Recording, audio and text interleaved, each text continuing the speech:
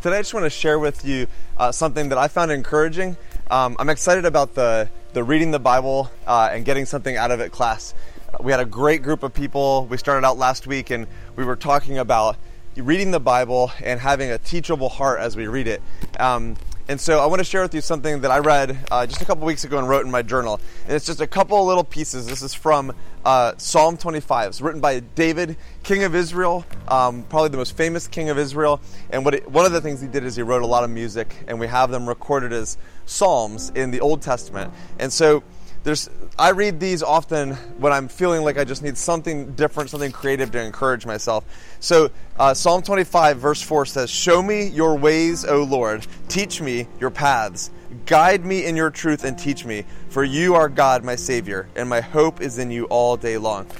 And as I was reading that, I was just thinking about, what it takes to be guided. And and am I guidable? Like, am I really teachable? Am I in a place in my life where I'm actually saying, okay, God, you have ways that are different than my ways in how I treat the people around me, and how I work at my job, and how I treat my friends, how I treat my kids, what I do with my finances. I mean, you have ways. There are ways that are yours, God, and I want you to teach me your ways. And often what I think I do is I have my ways, and I ask God to bless my ways or to make my ways prosper, make my ways work, instead of saying, God, what are your ways? What is your path? How would you guide me through this relationship issue or through this investment or whatever it is? Like, how would you guide me?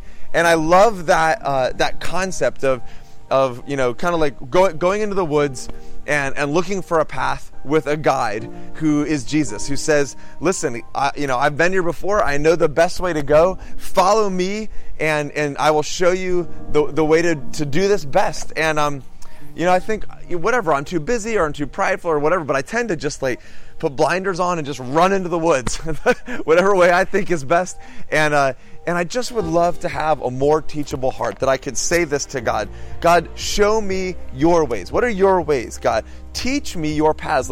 Instruct me in the way that you would do things, right? Guide me. Let me be guidable. Let me be a good follower, someone who follows you, who gives you leadership in my life. Guide me in your truth and teach me, because you are my God and my hope is in you. So just take that one little snippet, maybe take a couple minutes today and just pray that to God. Pray that verse to God and ask Him to help you become a better follower. We're so excited and so honored. One of our church people we don't really have members, so I don't know what to call them. One of the people who goes to our church is going to be sharing from a video just a really just heartbreaking testimony that we're going to then talk about what happens when your fears are not avoided or overcome, but your fears are actually realized. When your worst fears come true. We're going to be talking about that this Sunday, and it's going to be challenging. I think it's going to be very authentic, very real. I hope that it's going to be very helpful and hope-filled as well. So I really don't want you to miss it. I hope that you can make it.